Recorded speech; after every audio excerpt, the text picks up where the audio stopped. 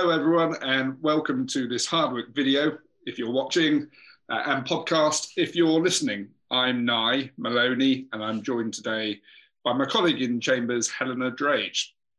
So today we're going to have a look back over some prominent clinical negligence judgments that have been delivered in the last 12 months and then have a look forward to what might be in store for clinical negligence practitioners over the rest of this year. We're likely, we think, to have time to rattle through maybe one or two cases each, but we'll put a list of all of the important cases of the year up on my blog and on the website, and the link to those should be in the description of the podcast or video. So that's enough from me. Helena, did you have a favourite case of 2020? I certainly did, Nye. My top case for 2020 was the incredibly interesting Supreme Court case of Whittington and XX, which was about whether a claimant can recover the cost of commercial surrogacy undertaken outside of the UK. So by way of brief factual background, this matter arose from a case of negligent reporting of a cervical smear test in 2008, when a slide was incorrectly reported as negative when it showed pathology. The claimant had subsequent smears in February and September 2012, which were also incorrectly reported. The September slide showed pathology with invasive carcinoma. Biopsies were taken in September and October 2012, which were also incorrectly reported as showing merely pre-malignant changes. The errors were detected in 2013 when it was discovered that the claimant had cervical cancer. She underwent chemotherapy, which would result in her inability, unfortunately, to bear a child. But for the defendant's negligence, there was a 95% chance of a complete cure, and the claimant would never have developed cancer, and liability was admitted. Now, before her treatment, the claimant underwent egg harvest, and the claimant said that she wished to have 4 children, and according to the expert evidence, the claimant would be able to have 2 children using her own frozen eggs, and a further 2 children using donor eggs. It was the claimant's preference that she make use of commercial surrogacy arrangements in the US. Now, by way of background, fee-paying arrangements are unlawful in the UK, but there is nothing in the criminal law to stop prospective parents from entering into commercial agreements abroad. In the UK, surrogacy is permitted only on a non-commercial basis, where expenses, if reasonable, can be paid. So looking back at the case, at first instance, the claim was dismissed and the judge found that he was bound by the 2002 case of Drage and St Helens and Knowsley Area Health Authority. It was found that the claim for commercial surrogacy was contrary to public policy, and surrogacy using donor eggs did not restore the claimant's true loss on the basis that it did not restore her fertility or provide her with a genetically related child. But damages were awarded for the 2 own egg surrogacies in the UK. The claimant appealed that decision and the defendant cross-appealed. The Court of Appeal dismissed the cross-appeal and allowed the appeal, and then the defendant appealed to the Supreme Court. Now, the leading judgment in the Supreme Court was given by Lady Hale, with whom Lords Kerr and Wilson agreed. Lord Carnwath gave a dissenting judgment on one point, with whom Lord Reed agreed. The Supreme Court was concerned with 3 issues when the case was heard at the Supreme Court. First, are damages to fund own egg surrogacy recoverable? Second, if so, are damages to fund surrogacy arrangements using donor eggs also recoverable? And third, in either event, are damages to fund the cost of commercial surrogacy in a country where such arrangements are not lawful recoverable? Drage was very much relevant to this appeal, as you can imagine. In that case, the claimant underwent a subtotal hysterectomy. She claimed the cost of a Californian surrogacy. And Lady Hale herself gave the leading judgment in the Drage case and found that the costs associated with that foreign surrogacy were contrary to public policy of this country, i.e. the UK, clearly established in legislation, that it would be quite unreasonable to expect a defendant to fund it. She found that in any event, it would not be reasonable to expect the defendant to pay for the implantation of the claimant's embryos when this had such a small chance of success. She also found that the surrogacy using donor eggs was not in any sense restorative of Miss Briodi's position before she was so grievously injured. It is seeking to make up for some of what she has lost by giving her something different. Neither the child nor the pregnancy would be hers. Lady Hale set out the various ways in which developments in law and social attitudes have changed since Briodi was decided. The Supreme Court also heard submissions in respect of illegality, and it was found that there was nothing the claimant proposed to do that involved a criminal offence, either here in the UK or abroad. So on the first issue, the court found that Briodi did not rule out damages for own egg surrogacy arrangements made in the UK. The costs are recoverable, provided that the prospects of success are reasonable. On the second issue, Lady Hale said that the view expressed in Briodi that damages for donor egg surrogacy could not be recovered as not restorative of what the claimant had lost was probably wrong then and was certainly wrong now. Lady Hale thus overruled herself, finding that, subject to reasonable prospects of success, damages could be recovered for the reasonable cost of UK surrogacy using donor eggs.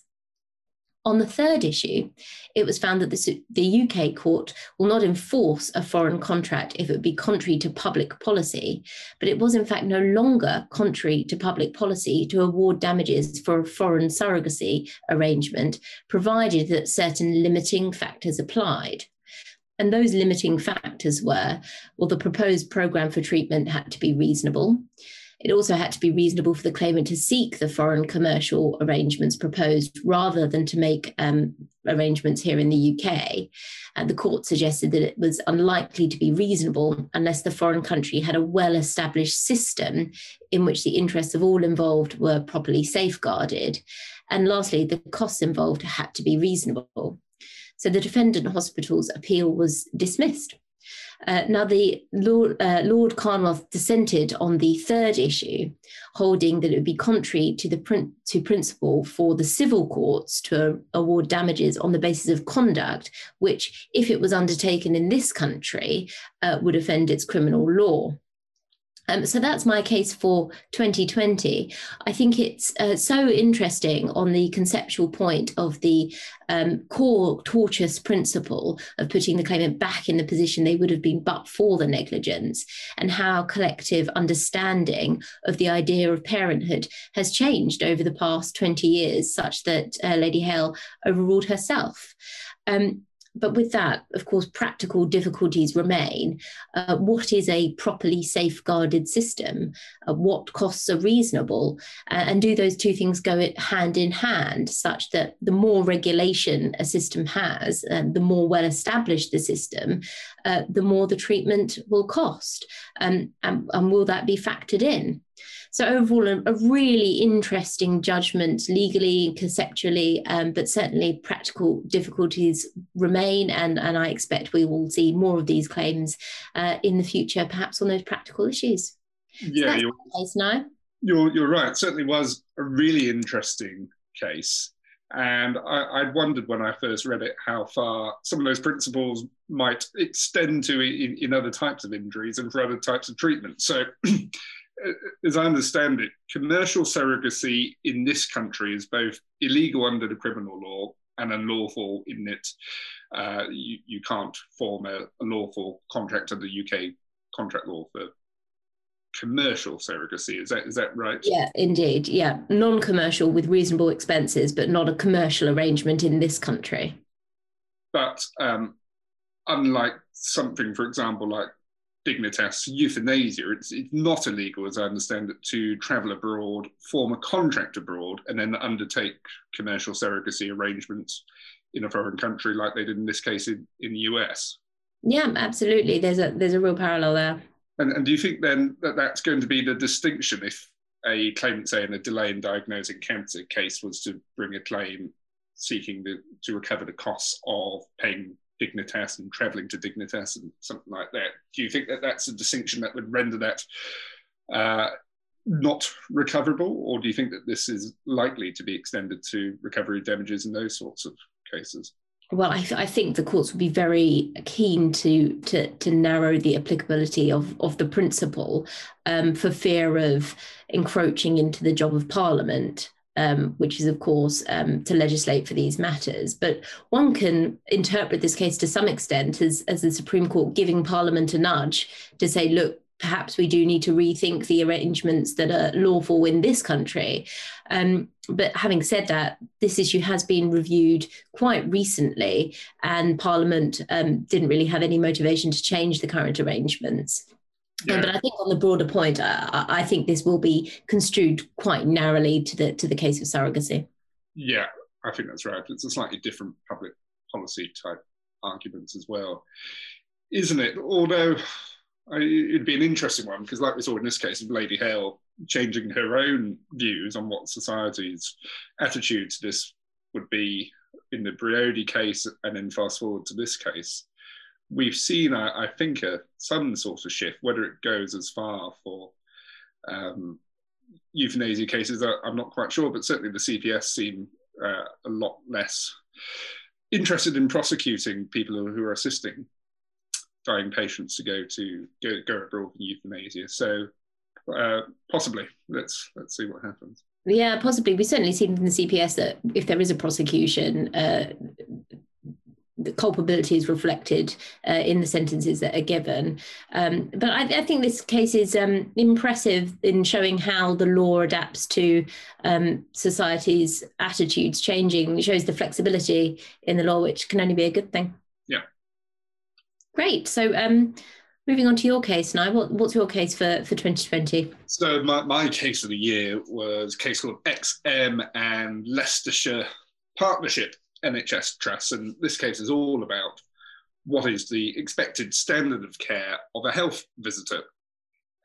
We see, don't we, much more often in our clinical negligence practices, cases against GPs or hospital doctors, nurses, midwives, those much more traditional branches of medicine, but I think much less often for healthcare professionals outside of those main qualifications. So the facts of the case, I'm afraid, are pretty awful to digest, but to understand the case needs, I'm afraid, some looking at the chronology. So the claimant was born in June 2012, seemingly healthy at birth. He underwent his first health visitor assessment at 13 days old, and at that point in time, his head circumference was measured with a tape measure at around the 25th centile. His weight was measured at just below the 15th centile. So head circumference on a slightly greater centile than the weight, but all essentially normal at that stage. The next health visitors check was at 6 weeks old, so about 4 weeks later. By that time, the head circumference had increased considerably. So it was at this point over the 50th centile, having been at the 25th 4 weeks earlier. The baby's weight had increased, but remained at the 15th centile for someone at 6 weeks old. So following that, the claimant's parents then missed a planned 6 to 8 weeks check with their GP. They did receive the notice to attend, but the health visitor at the 6 weeks check didn't make any real mention of it, and certainly didn't impress upon the parents the importance of attending. The claimant was then next seen by a health visitor at 4 months. No mention of the missed GP appointment at that assessment of the health visitor. He'd also been seen by 2 nursery nurses for checks at both 15 weeks and 5 months. And again, no head circumference measurements were taken at any of those appointments. And again, no mention made of the missed GP appointment. And no action was taken by either the health visitor at 4 months or those 2 nursery nurses on the apparent increase in head circumference relative to weight that had been noted at 6 weeks old. Throughout all of this time, whilst the head circumference was then not measured, the weight was measured, and that remained fairly consistent at around the 25th centile. So, born in June, by late December 2012, about 6 months old, the claimant child then began to display pretty troubling symptoms of increased intracranial pressure. They became so troubling, in fact, that the parents took the baby to hospital, where his head circumference was measured to be on the 99.6th centile. His weight was still on the 25th centile. Acting on that, doctors found that the baby had a rare benign brain tumour, taken a surgery, successfully resected the tumour, but by that time, sadly, it was too late to prevent the child suffering permanent brain damage as a result of the sustained period of raised intracranial pressure caused by the presence of the expanding tumour. So the claimant via his parents brought a case and alleged that the various health visitors and the nursery nurses were all negligent from the time of the 6 weeks check. And the 6 weeks check was the last head circumference measurement, where the head circumference was at the 50th centile and the weight was at the 25th. So negligent from that point in time was the claimant's case by failing to recognise the rate of head growth and the discrepancy with the weight, by failing at a point in time to notice even visually an unusually large head, and also from failing to arrange for the claimant to see his GP or to refer directly to hospital. Now, causation was accepted by the defendant trust at any of those points in time, subject to the claimant proving a breach of duty. And so that's what the trial was all about. Like any breach of duty trial, the judge, who in this case was Mr. Justice Stewart, had to assess the standard of care. Now, because this is a case involving nursery nurses and midwives, it wasn't quite so cut and dry and clear as to what the appropriate standard of care was. And so what Mr. Justice Stewart did was to consider publications from places like the Department of Health, the WHO, the defendant's own standard operating procedures, as well as from expert witnesses, health visitors, and GPs. All of these sources combined to provide the court with a raft of evidence which really supported a key theme, emphasising the importance of measuring the head circumference 6 weeks apart.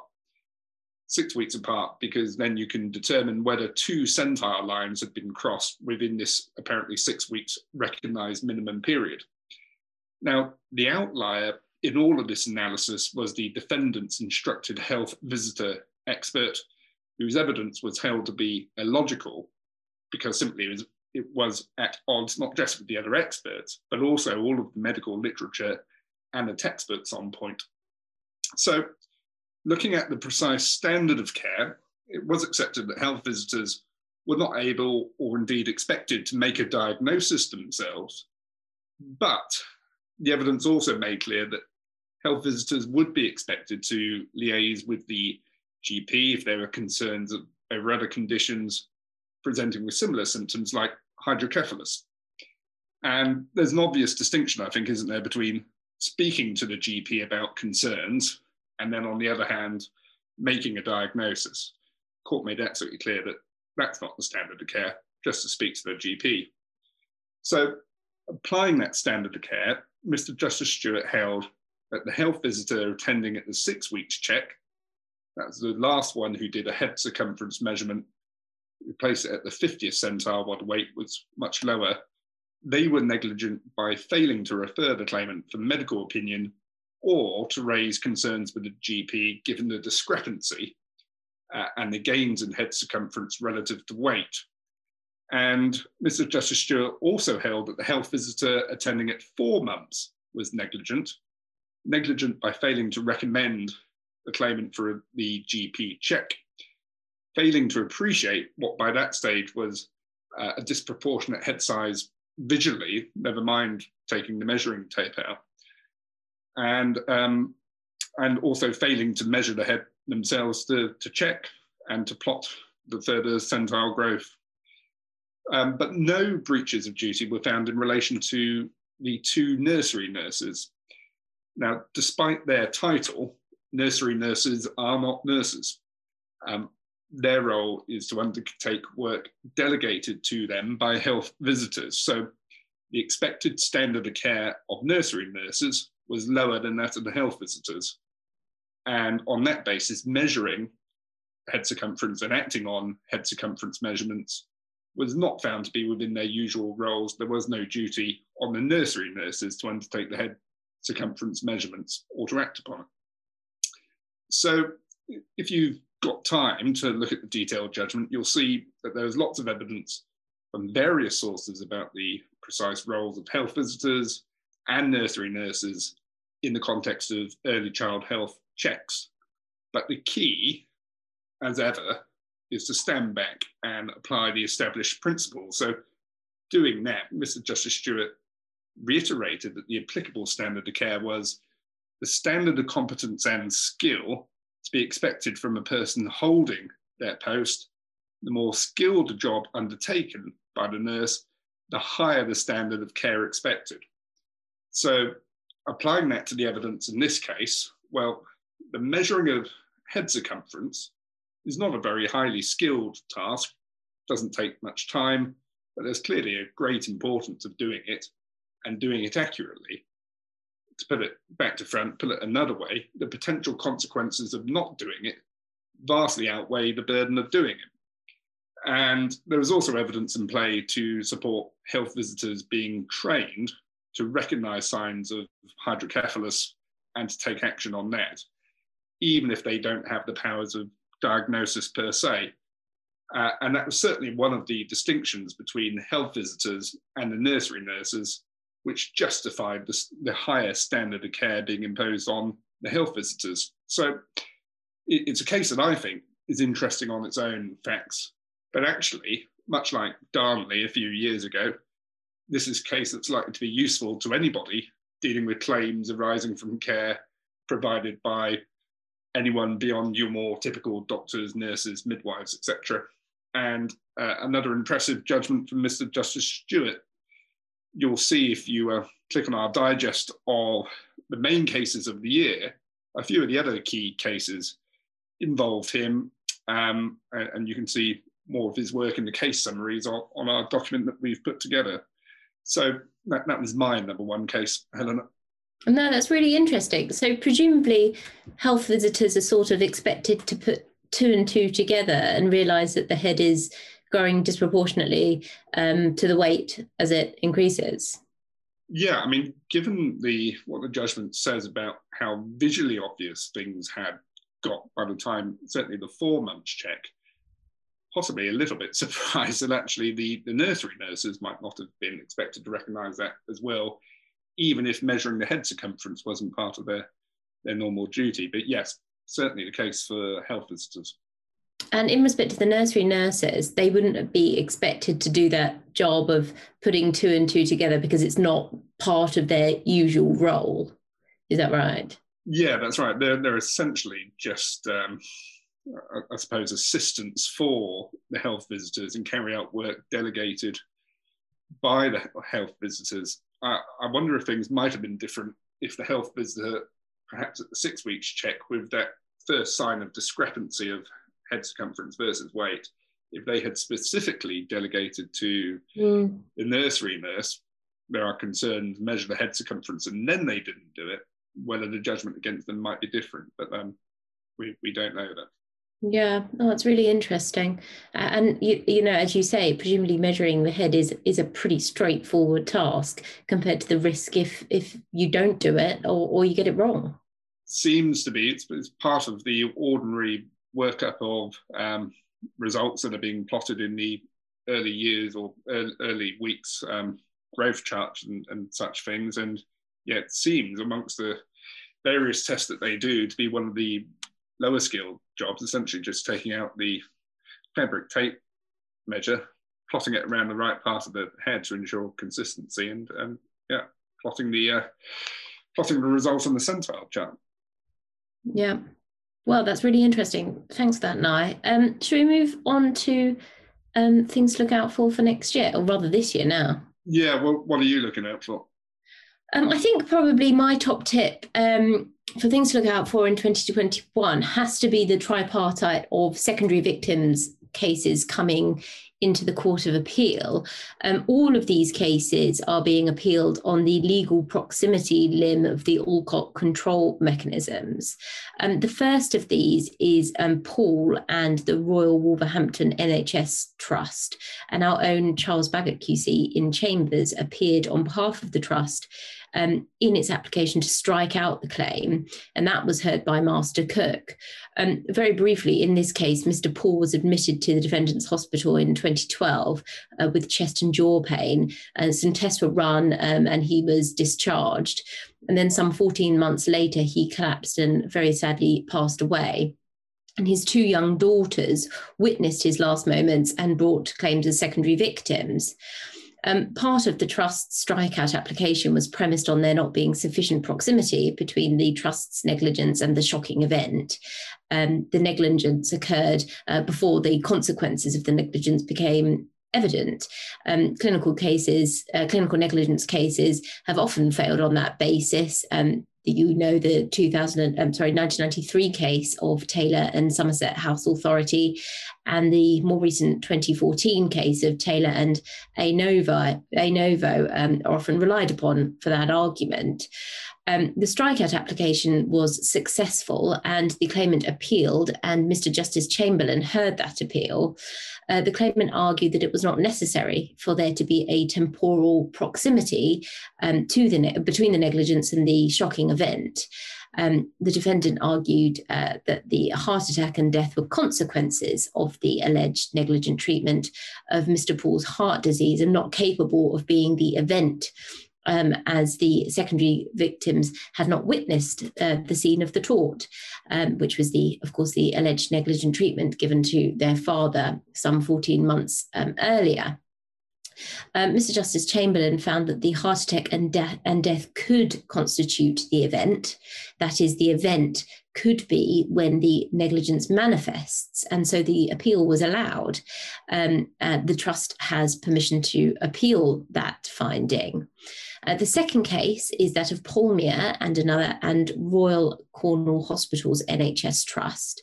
The claimant's daughter sadly collapsed and died on the 1st of July 2015 with an undiagnosed pathology, and both of her parents were present and both suffered PTSD. Liability for failure to diagnose in January 2015 was admitted. There was again here, as in Paul and in many other such cases, a period of delay between the negligence and the death. Again, an application was brought to strike out the claim, and that application was heard by Master Cook again, who of course heard the application at first instance in Paul. The defendant's primary submission was that the claim could not satisfy the Alcott control mechanism of proximity. And Master Cook found that the shocking event did not need to coincide with or immediately precede the first actionable damage, and so did not strike out the claim, as he couldn't say that it was bound to fail. And in any event, he considered himself bound by the appeal decision in Paul. And so he granted permission to appeal direct to the Court of Appeal. And finally, we have the case of Purchase and Dr. Mahmood Ahmed, which was a county court case. The defendant again applied to strike out the claimant's secondary victim claim. District Judge Lum struck out the claim on the basis that the test for legal proximity was not satisfied, and the judge granted permission to the Court of Appeal on the basis of the High Court's grant of permission to appeal Master Cook's decision in the matter of Paul. The matter of Purchase was heard in May, 2 weeks before the appeal in Paul was heard. I'm reliably informed that there are pending applications in the Court of Appeal for the court to consider whether to link the three appeals, Paul, Polmere and Purchase, for a joint hearing on appeal to consider a range of different factual circumstances on this question of legal proximity. So it's been, 5 to 7 years since the last series of important secondary victims claims were determined, the likes of Wild, Shorter and Ronyain.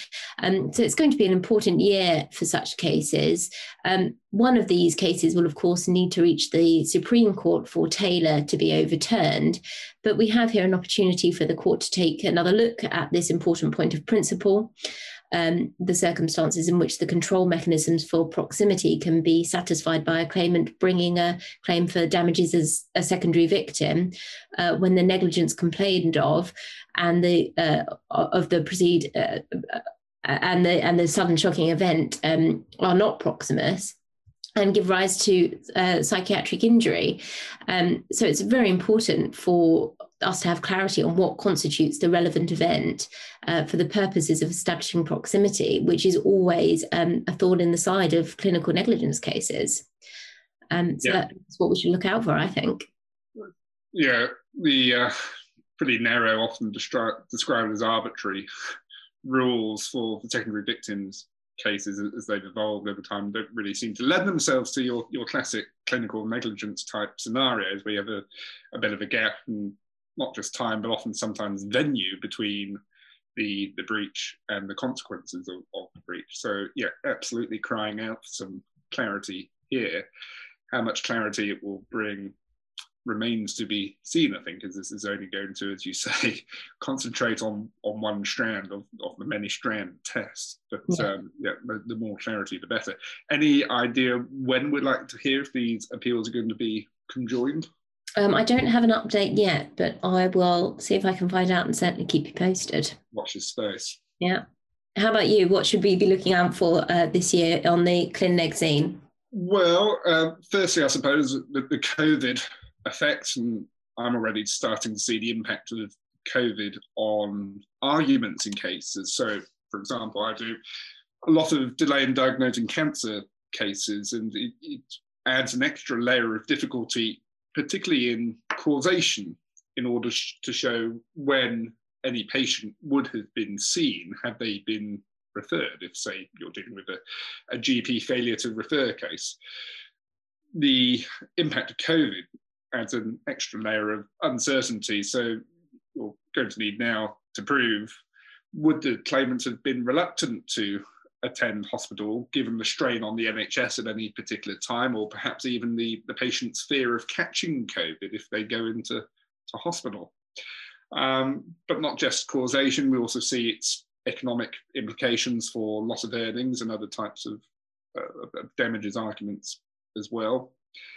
And possibly whether the general periods of hiatus for non-urgent treatment have been well publicised, and the latitude, I think, given to defendants on breach of duty when taking into account the strain on the NHS that COVID has had, whether that's going to mean a knock-on effect of fewer cases coming through the pipeline. And I think that's probably a bit too early to tell that latter point at this stage.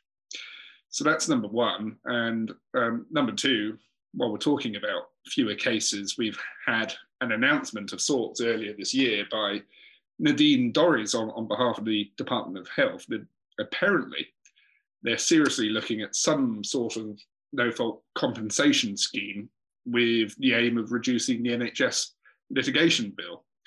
No further detail, not much further detail than that, I'm afraid. And quite often we've seen that there's a gap, it can be said, between what this government says and what it does. But it always seems to me to be an odd way of trying to reduce the amount of compensation by effectively removing the test for breach of duty, which has got to, I think, widen the pool of claimants rather than reduce it.